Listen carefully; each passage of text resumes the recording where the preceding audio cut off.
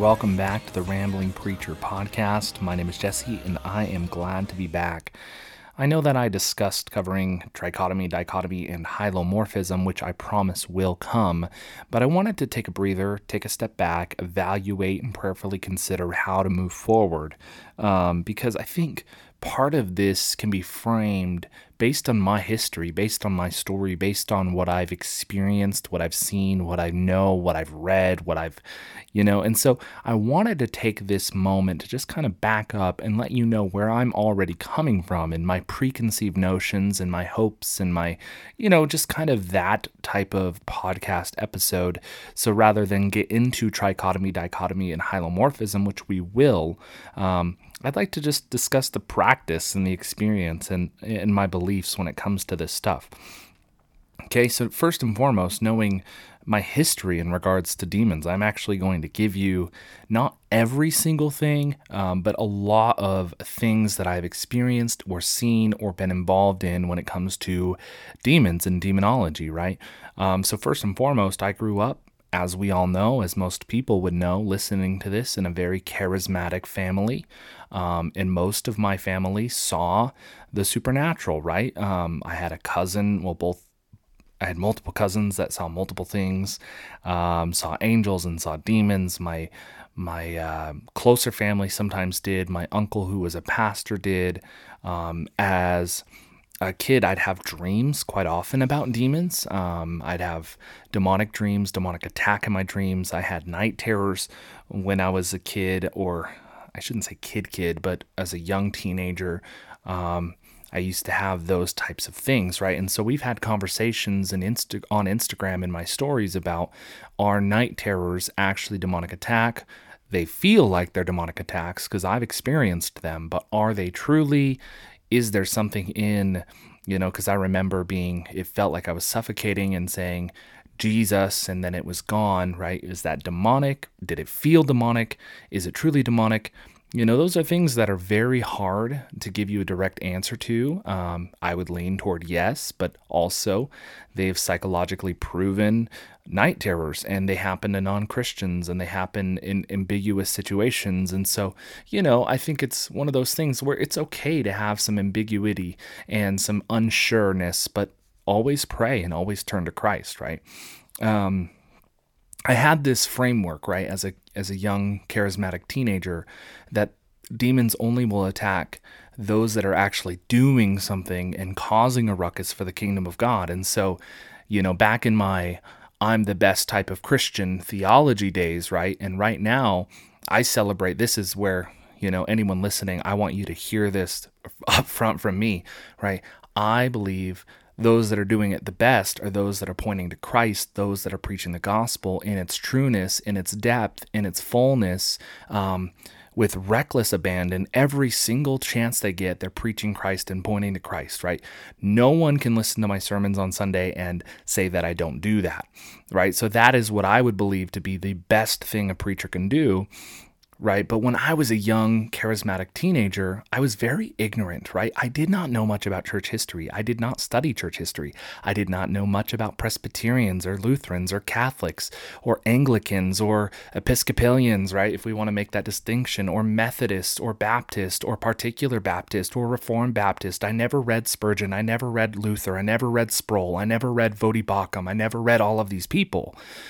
And so I say this as kind of a preface to say, like, yes, there is this element of being very careful about spiritual pride, no matter your situation, right? You may be a very charismatic, gung-ho, slaying demons type of Christian, but you have to be careful when spiritual pride starts to eep in. And I think something for anyone in theology is it happens to us too. It can be very, very careful being spiritually proud in your knowledge and your knowing, right? 1 Corinthians 13, if we have all love, or know all things, know all mysteries, but have not love, then we are as a noisy gong. And so we have to be very careful. But what I did as a charismatic teenager, I say all of that to preface this point, is that I really truly did believe that, hey, all those other Christian denominations, Presbyterians and Methodists and Baptists and all those other people, yeah, they're good and yeah, they're Christian, but they're just not as spiritual. They're just not as deep. They're just not as real.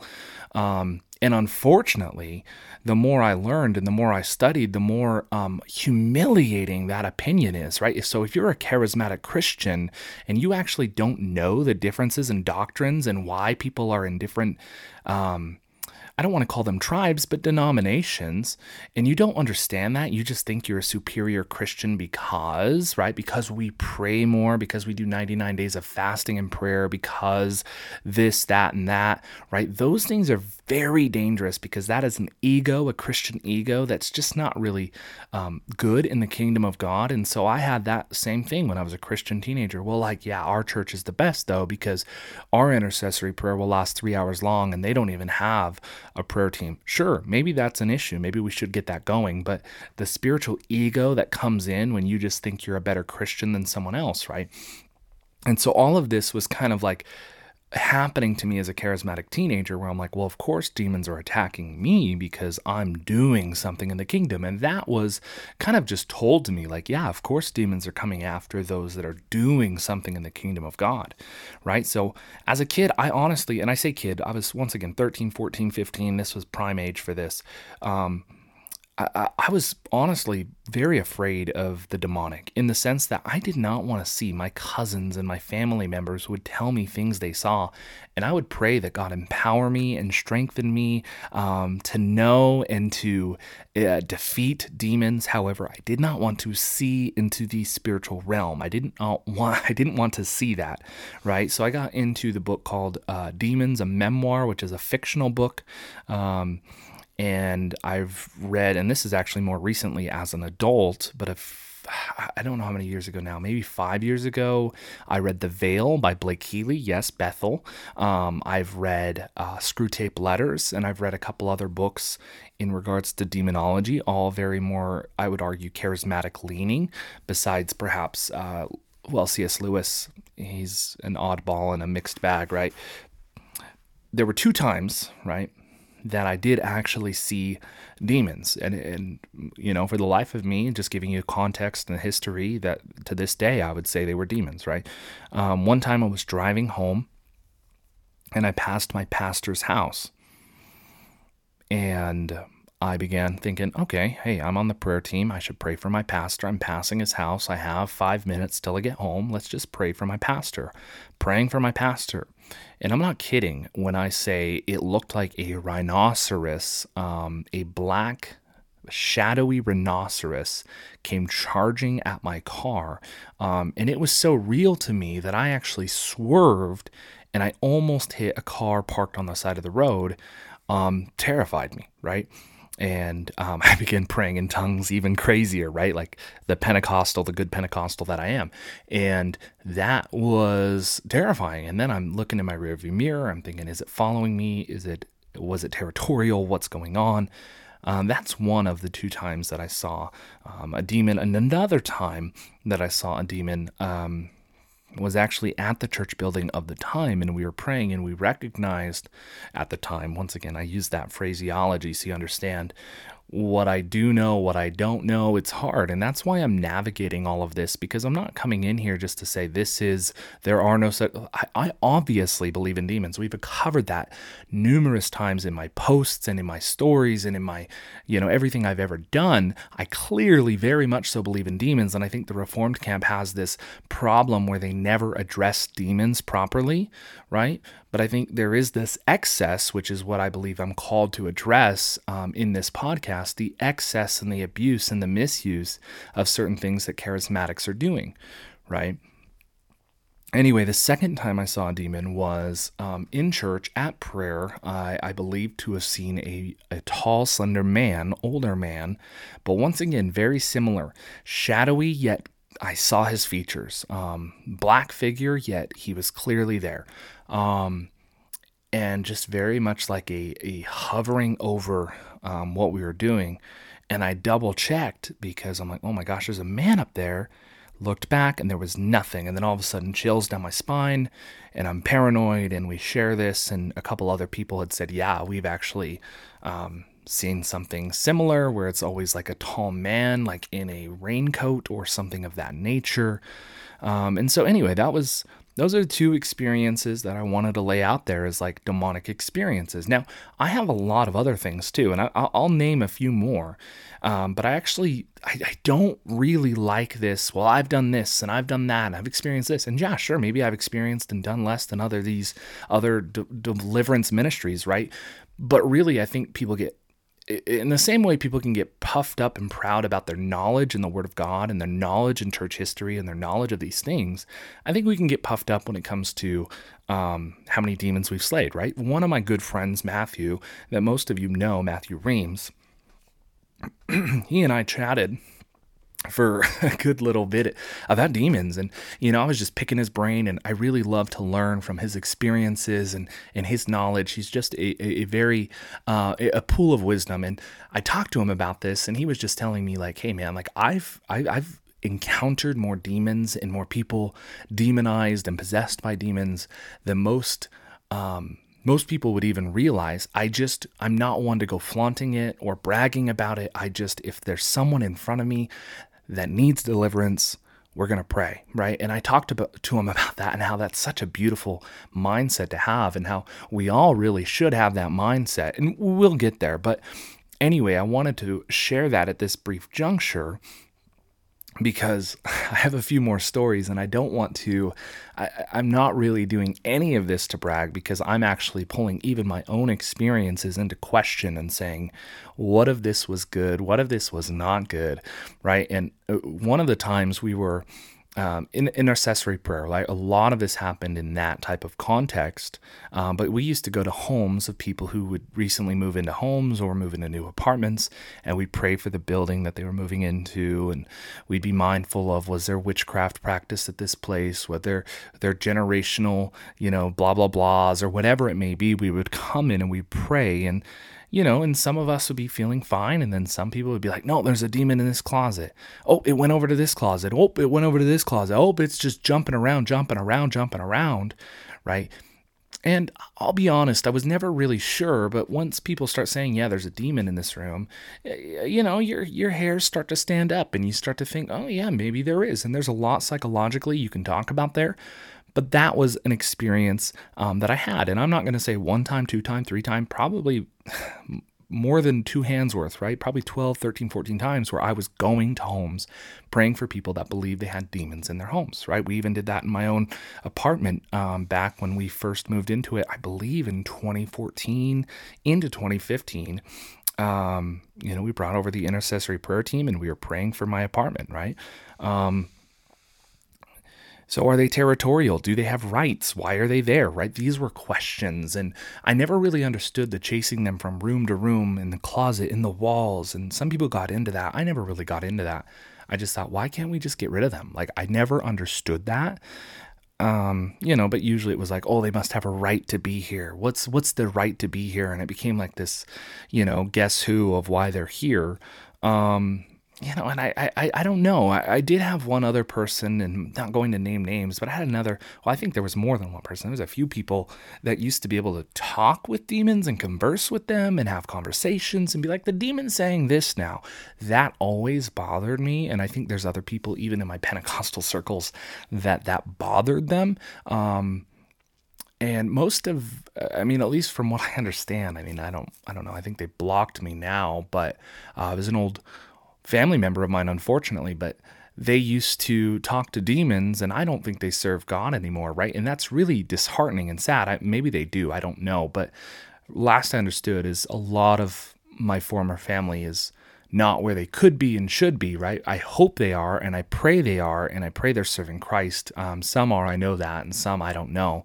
A couple young boy cousins of mine, wonderful kids. I don't know if they are at all anymore, right? So this type of stuff, like, it calls into question as you're growing up. Like, you're seeing this, and it becomes almost like, I don't really think that's real. And so you have to have this mystical, spiritual, supernatural conversation with these kids that they understand spiritual realities, right? We have some people that purely live in the physical, but we know that we are born again and we are born of the Spirit. We are spiritual I mean, I would argue we're a prophetic realization of the new covenant.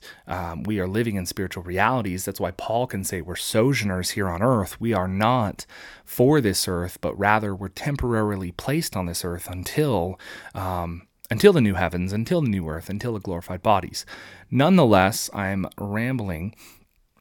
I've read The Veil. I already mentioned that, but I read the book The Veil by Blake Healy, and that was one that definitely I thought was interesting, right? I didn't really have anything terrible, crazy to say, but I also didn't want to leave that out just because some people may say, oh, you should read The Veil. It's such a good book. I read it. I don't know, right? I don't know what to believe. And if you're reformed and you want to read it, be my guest. It's very interesting, and I believe people maybe can see that type of stuff. And right, I know maybe even people that would say, oh, I see that stuff, and see, you don't know. And so already the spiritual ego starts to come in. Right. But what I do know is that people have these types of experiences, and what do we do with it? Right. If they cling to Christ and they say these experiences are real, right, then what happens? And so I'm going to actually go back into a couple more examples before I move on, but another example was my mother used to always have dreams of the church setting in the church context where half the church was engaged in beautiful worship of God and the other half of the church was just demonic, right? And Blake Healy actually had similar things happen in his book. He would say he would be at a church service and he'd see a majestic king lion waltz up there and just start to soak in the praise of the people. But then there would be other people pulled away by distracting demons and distracting that and distracting this and distracting, right? And it was like this mesh of angelic and demonic all intertwined in the same service. And so we had this vision to purify the stream, to purify the source. Why do we have both? Why are we okay with both? And so actually, if you go into 1 Corinthians 11, before you get into the Lord's Supper, Paul actually talks about, and I like to read the King James Version because it gives you a better picture of what's happening there. But he actually says, I have heard, and I believe this is verse 17. I don't actually have it in my notes. I'm just rambling. But verse 17 or so, right before you get into the typical Lord's Supper that you read, but he says, I have heard that there are divisions among you. And on one part, I believe it because there must be, King James versions, heresies amongst you in order that the genuine may prove to be true, right? And so Paul is actually saying, I believe that there are divisions and disunity and disaccord and disarray between you because the genuine has to come through amongst all these heresies, right? And so what Blake Healy is saying is he's seeing genuine, but all of a sudden heresies are popping up with it, right? Because heresies and truth cannot live together. And so you see this same thing happen in my mother's dreams where she said there are heresies or demonic things at play happening in the midst of beautiful, wonderful, glorious things, right? And so I would argue, right, one of the first demonic purposes, one of the first demonic doctrines, if you will, and we're going to talk about more about this in a minute, but one of the first demonic doctrines is sowing discord and disarray and division and offense and frustration, right? John Bevere, which I know some of you Reformed people might not like John Bevere, but John Bevere has a book called The Bait of Satan, which is about offense and letting bitterness and offense root deep into your heart, and it's the bait of Satan, right? Like I know people that would throw that book and say this is the best book in the world, and yet they're offended all the time. And it's like, do you not realize that you're falling prey to this very same book, right? And Matthew made a similar comment. He said a lot of times the people obsessed with demon deliverance ministries, it's because deep down inside of them, they know that they need it, right? And so I love that, and hopefully he's okay with me sharing some of these things, right? But I think that's true in my experience. I'm not going to say that's true always and all the time, but in my experience, I've experienced some people very obsessed, right? Even in circles I love and I run with now that I know that are just very obsessed and honed in on this. And sometimes you're like, why though? Like, why are we not obsessed on Christ? And I know the paradigm becomes, well, Christ did the demon deliverance, right? But like, why are we not obsessed on Christ and discipleship and Christian living and reading our Bible? And these are things that even me, right? Once again, these are questions that I had to wrestle with. So I'm not pointing at people saying, oh, you should be better. I'm pointing at this situation that I've been through myself, like experientially, and realized, like, you guys, there was a time in my life where every single morning I would pray, Dear Heavenly Father, I bind, right? Use the bind and loose thing, and we'll talk about that at some other podcast as well. But I bind the spirit of lust right now in Jesus' name. It has no place in my life, right? And I believed every single sin that I struggled against was a demonic intertwining itself into my life. Rather than recognizing my carnality, my flesh, my sinfulness, and turning to the empowerment of the Holy Spirit who is residing within me to empower me and strengthen me to live a sanctified life, right? That is the reality of what scriptures teach. If you actually get into scriptures, they say you are sealed to the Holy Spirit. He will do a work in you. He will transform you. What we are called to do, according to Hebrews 12 and various other places in scripture, we are called to gaze upon Christ, right? And so I would argue demonic powers are at work to distract you, and I actually have a working definition, but maybe I'll just share it now, and render you useless for the kingdom of God in pursuit of your worship. Right? So demons are trying to render you useless for God's kingdom, and they are trying to get your worship. Anyway, I also had someone else, I will remain nameless, but someone else in my life who actually got married to an angel of light that they knew deep in their heart was demonic, right? But they thought it was beautiful, they thought it was lovely, married it, right? I have another situation, someone very near and dear to me. They have very clearly a perverted, twisted demon infecting their life and affecting their life, where everything becomes lust and sensualized, and especially when younger and drinking, this would come out in certain ways where showing pornography to children and exposing self and touching and accusations of assault. And those are all things that happened when I was younger too. So it's like, that is demonic, right? Like demonic thinking, demonic doctrine, demonic twisting and distortion, right? Like there's a level of like, that's your flesh. And then there's like a level of like, that's a demonic pagan idea and agenda, right? Like I would argue every form of rape is demonic. I would argue every form of abortion is demonic, right? Like, and some people say, oh no, it's probably just the flesh. But like, I think there are certain evils in this world that are passed off as not evil. And I think it's demonic, right? Like, let's talk about that, right? Like abortion is demonic, right? Even if that one single person doesn't have a demon in their life possessing them, abortion is still demonic, right? I would argue many things in our culture that are culturally accepted are pagan, demonic doctrines that society has lifted up on a pedestal, and we're not talking about those things, right? I know another person who was small and frail and not strong. It took 3 grown adults to pin him down when he began manifesting a demon. Not Christian, not saved. He began manifesting a demon, right? Those are realities. There's another story. I believe Martin Lloyd-Jones is where I heard this when I was studying his opinion on demons, right?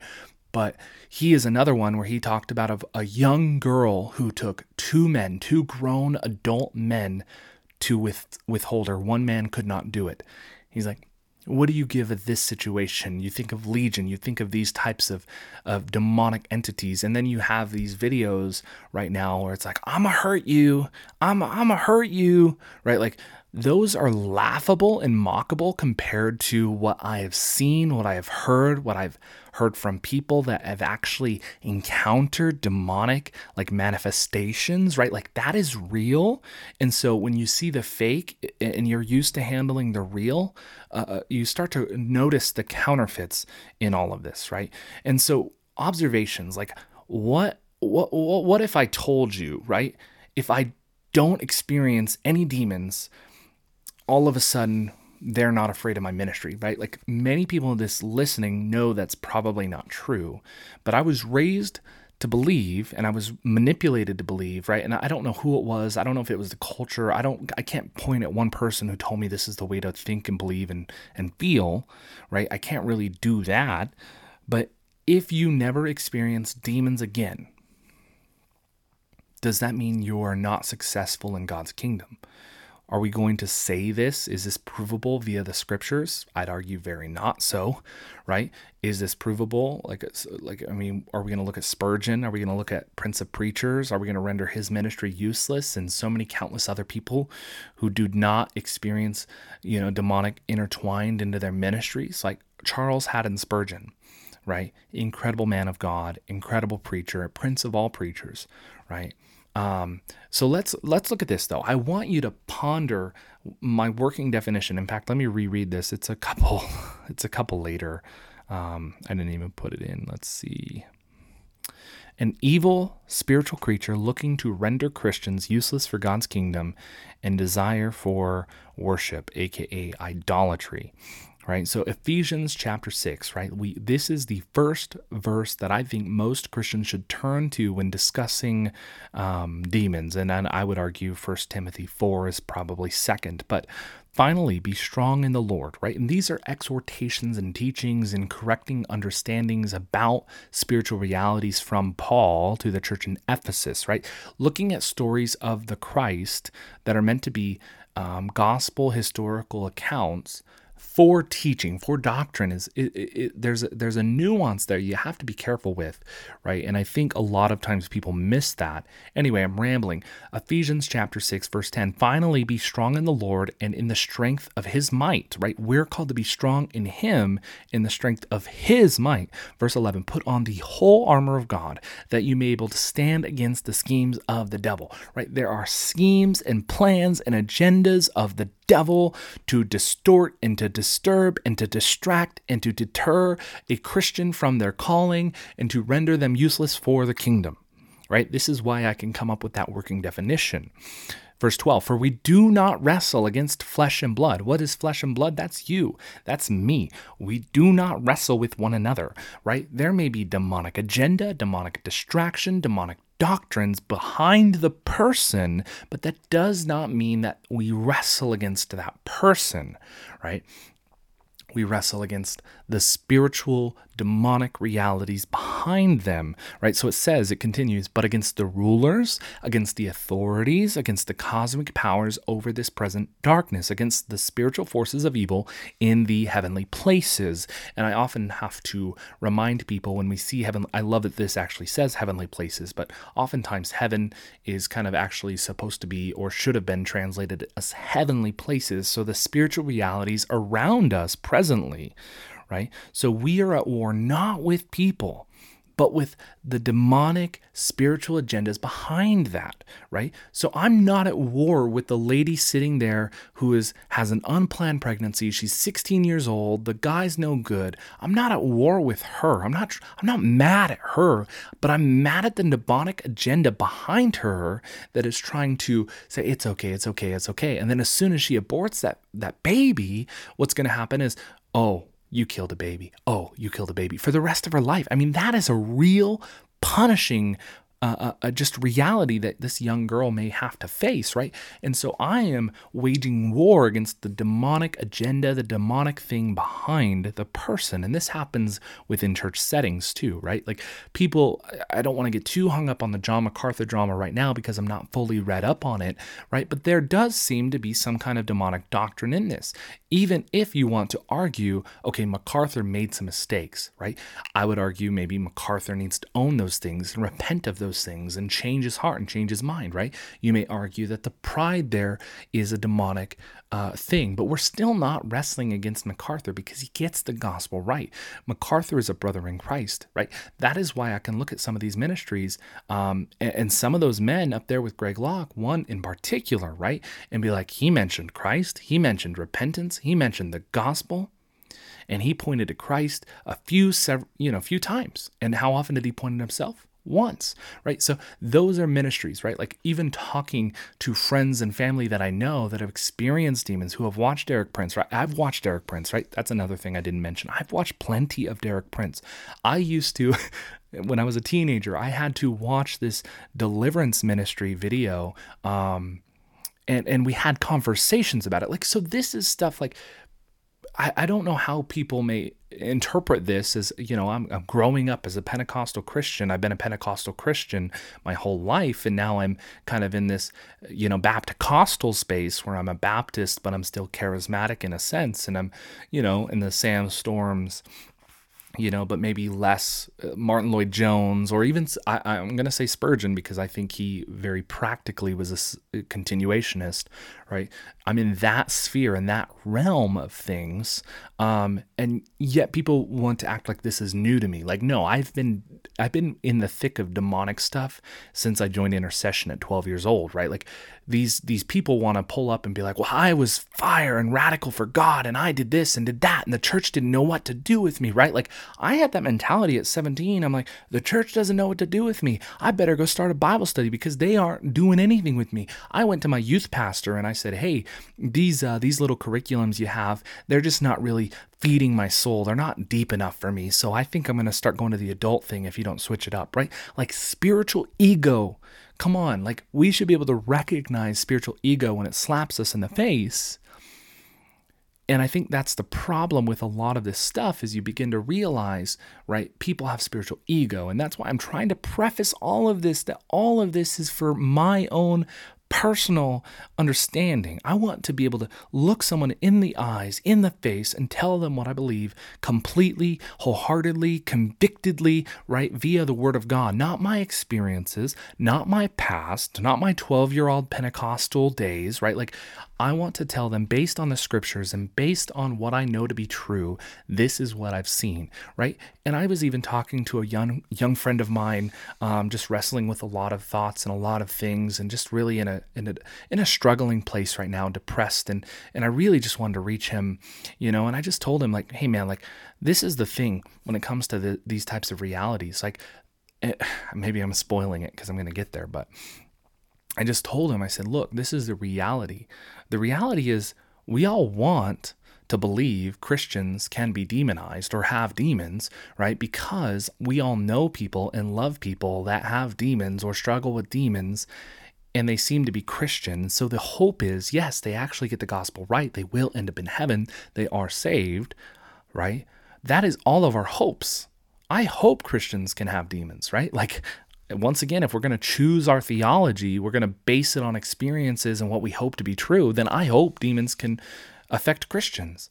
But what I see biblically is not that to be the case, right? What I see biblically is demons always affecting non-Christians. What I see biblically is that we're new creations. What I see biblically is a little different. And right, so, but then I talk to good friends, people I trust, Martin Lloyd-Jones, you're talking to C.H. Spurgeon, or reading on C.H. Spurgeon, which he doesn't have as much to say on this area, but Martin Lloyd-Jones, R.T. Kendall, you're looking at Sam Storms, you're looking at some really legitimate scholar type of people and saying, what do they say? What do they teach, right? And the thing that they all say and all agree on is that there are too many people negating the demonic and forgetting that it's a reality, right? Because as America and as the Western world civilizes and grows, we're just losing sight of the realities of the spiritual realm.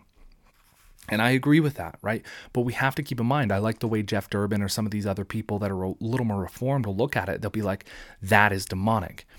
When a man wants to be with a 14-year-old boy, that is demonic. There's something demonic in that moment, right? Like any Christian can look at that and know that, right? But the woman who's, I'm going to fight you, I'm going to hit you, right? That's starting to feel very, very counterfeit. I'm starting to rub the bill. I'm examining it.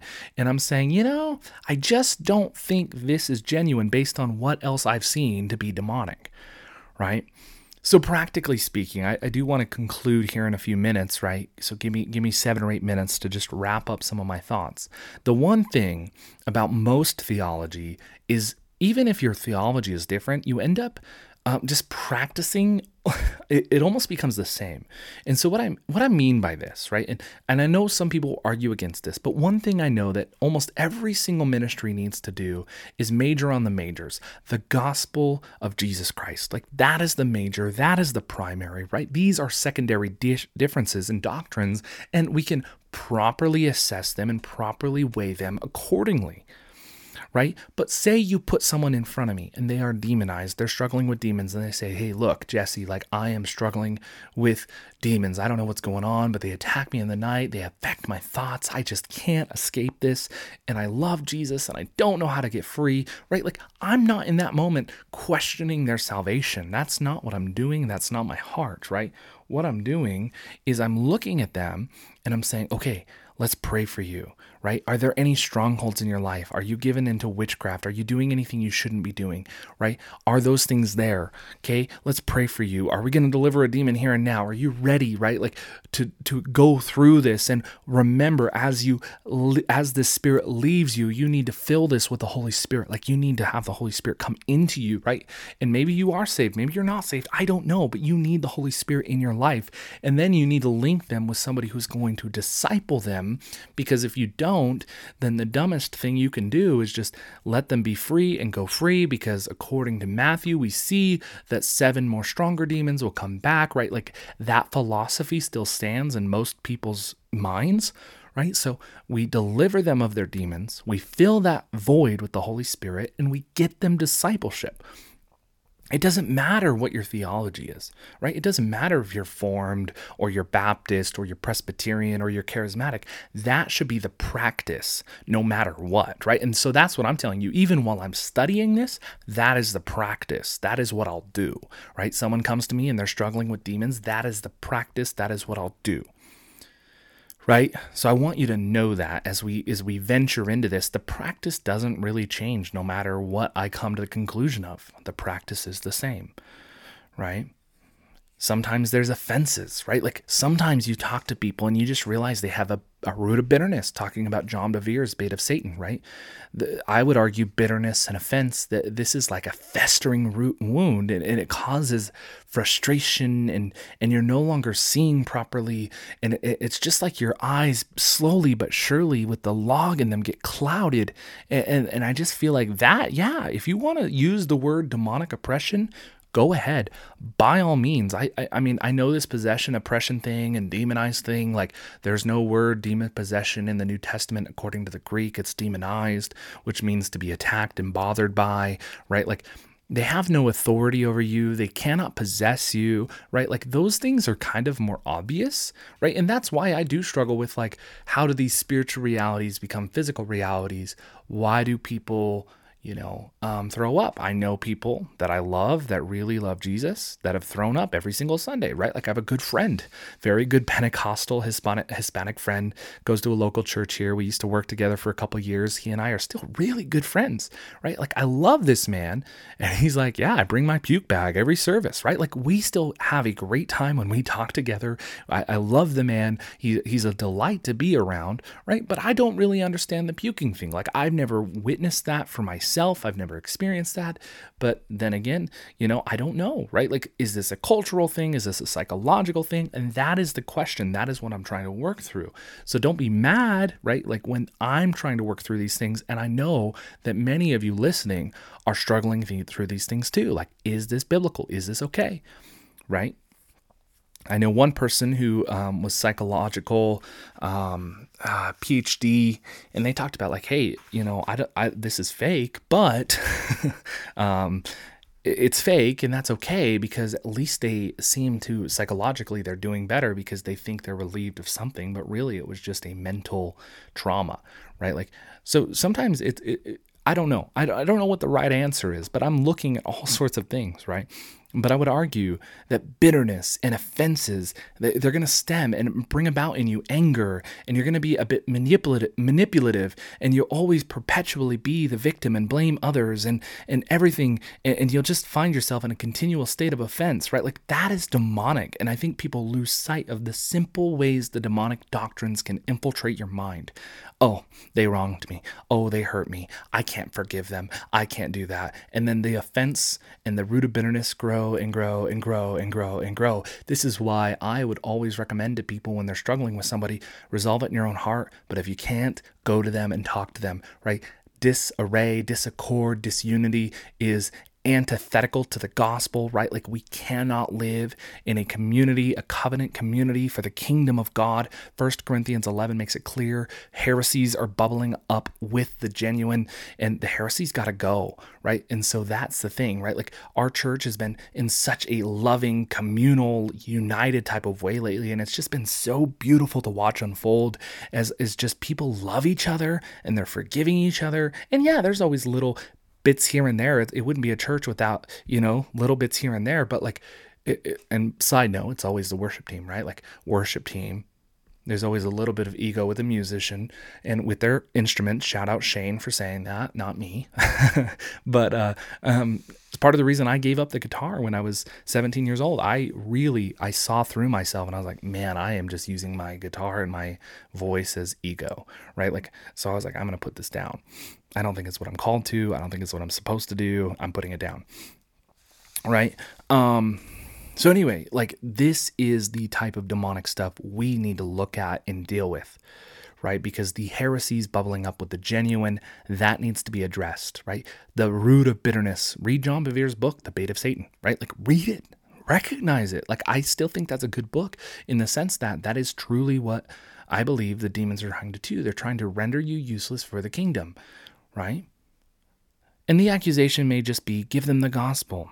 But I'm telling you right now, like, without demons there, the best thing you can do is give the gospel. It's the lifeline. It's the foundation, right? And I know I'm jumping off because I'm trying to get back to my notes to end, right? But one of the notes I have there here is people may accuse, hey, you're just saying just give them the gospel, but you got to do more than that. No, like the gospel is everything. It's the foundation for everything. It is the lifeline. It is our rock. It is our salvation, right? Even if somebody is not demonized, I'm giving them the gospel.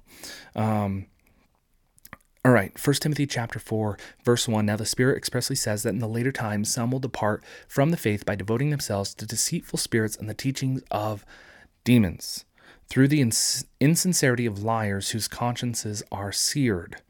I've talked about this passage numerous times on this podcast, but once again, this entire chapter, what is Paul calling Timothy, a young pastor, to do? Like, this is why, right, like I had this idea in my head, like I would be a trauma comedian, right? Like, pastor, we love that you love the Bible. Oh, don't take it that seriously, right? Like, but literally, like Paul is telling Timothy, right? Like, the two things you have to do have nothing to do with irrelevant, silly myths, right? I guess that's not one of the two things, but that's verse 7. Yeah, right? Like, and then he literally goes on, command and teach these things. Let no one despise you for your youth, but set the believers an example in speech and conduct and love and faith and purity. Until I come, devote yourself to the public reading of Scripture, to exhortation, to teaching, right? Like those are the call. In verse 16, keep a close watch on yourself, your conduct, right? That's what he's discussing, and on your teaching. Persist in this, for by doing so, you will save both yourself and your hearers, right? So that is the call of a young pastor. 1 Timothy 4, and the beginning, the doctrines of demons. I've had one or two podcasts on that. I have plenty more in the works, but my working definition, right? I want to conclude because I'm just rambling and I have so many things I can say and so many things popping into my head, and I just keep drifting from my notes. My working definition, one more time: an evil spiritual creature looking to render Christians useless for God's kingdom and desire your worship, right? They want you to idolize them, right? The working purpose of demons, though there are many, this is the primary working purpose, I would argue, is they desire to make themselves gods, and they are going to do this by their false doctrines, their false teachings. Right? Practical ways that they can do this. Chomp on these and consider. I don't think anyone's going to fight me on these are demonic doctrines, demonic teachings, according to 1 Timothy 4:1, right? But they will tell you, I believe this is demonic, wholeheartedly, a damning doctrine of a demon. They will tell you, you do not need a pastor or a local church. That is a lie. That is so anti-biblical, antithetical to the gospel. You do need a pastor. You do need a local church. You need to plug in. You need to be connected.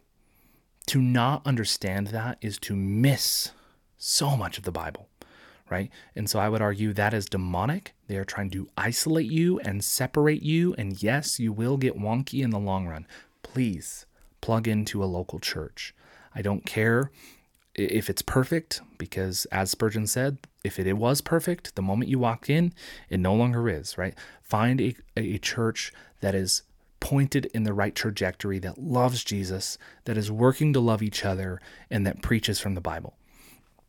Okay, another demonic doctrine is they'll whisper in your ear, or they'll tell you, this is screw tape letter thinking, right? But God will never forgive you, and immediately shame, condemnation, right? Romans 8:1, we defeat this type of thinking with the scriptures. Therefore now there is no condemnation for those who are in Christ Jesus, right?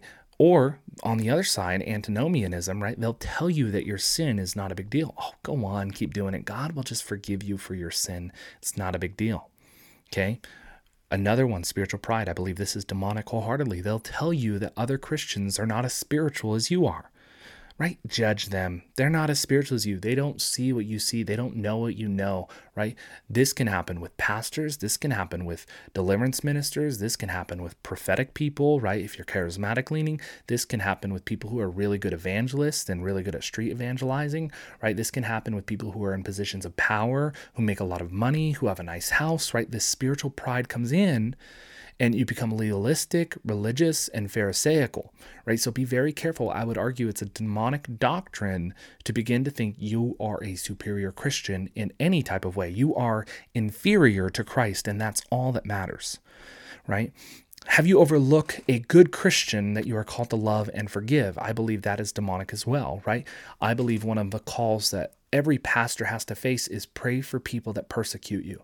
Pray for people that don't like you. Pray for people that leave you. Pray for people that do that, right? Because what happens is when you're praying for God to bless them, and when you're praying for God to do a work in their lives in spite that they're not with you, that's fine, right? Do a work in them still, oh Lord, please bring them to your everlasting covenant. Bring all of their children's children to you, oh God. May their name be a foundation for the gospel to advance for the kingdom, right? Like praying for people that you struggle with or that hurt you is one of the best things you can do, because when you begin to pray for them, you begin to open yourself up to the Holy Spirit's sanctifying work to say, I love them, you love them. People are people. People make mistakes. People hurt people. It's okay, right? Like it's okay. Pray for them, love them anyway, right? And then I believe wholeheartedly, one of the last things I'll just say for this one is they are really trying to distract you from preaching the gospel. Never get so focused and honed in on demons that you're losing sight of the gospel. They want your eyes on them.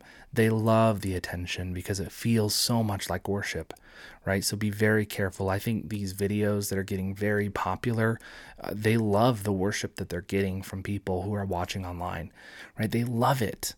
Right? They love it if it's all genuine, right? Like, but they hate when you point people to Jesus Christ and what he did on the cross for them.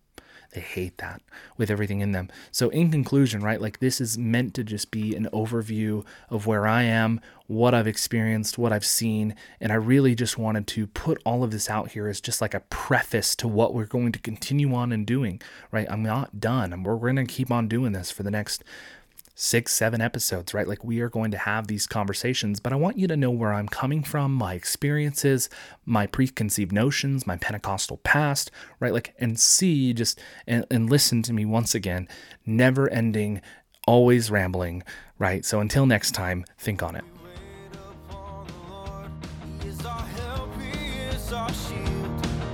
Our hearts are glad we trust his holy name.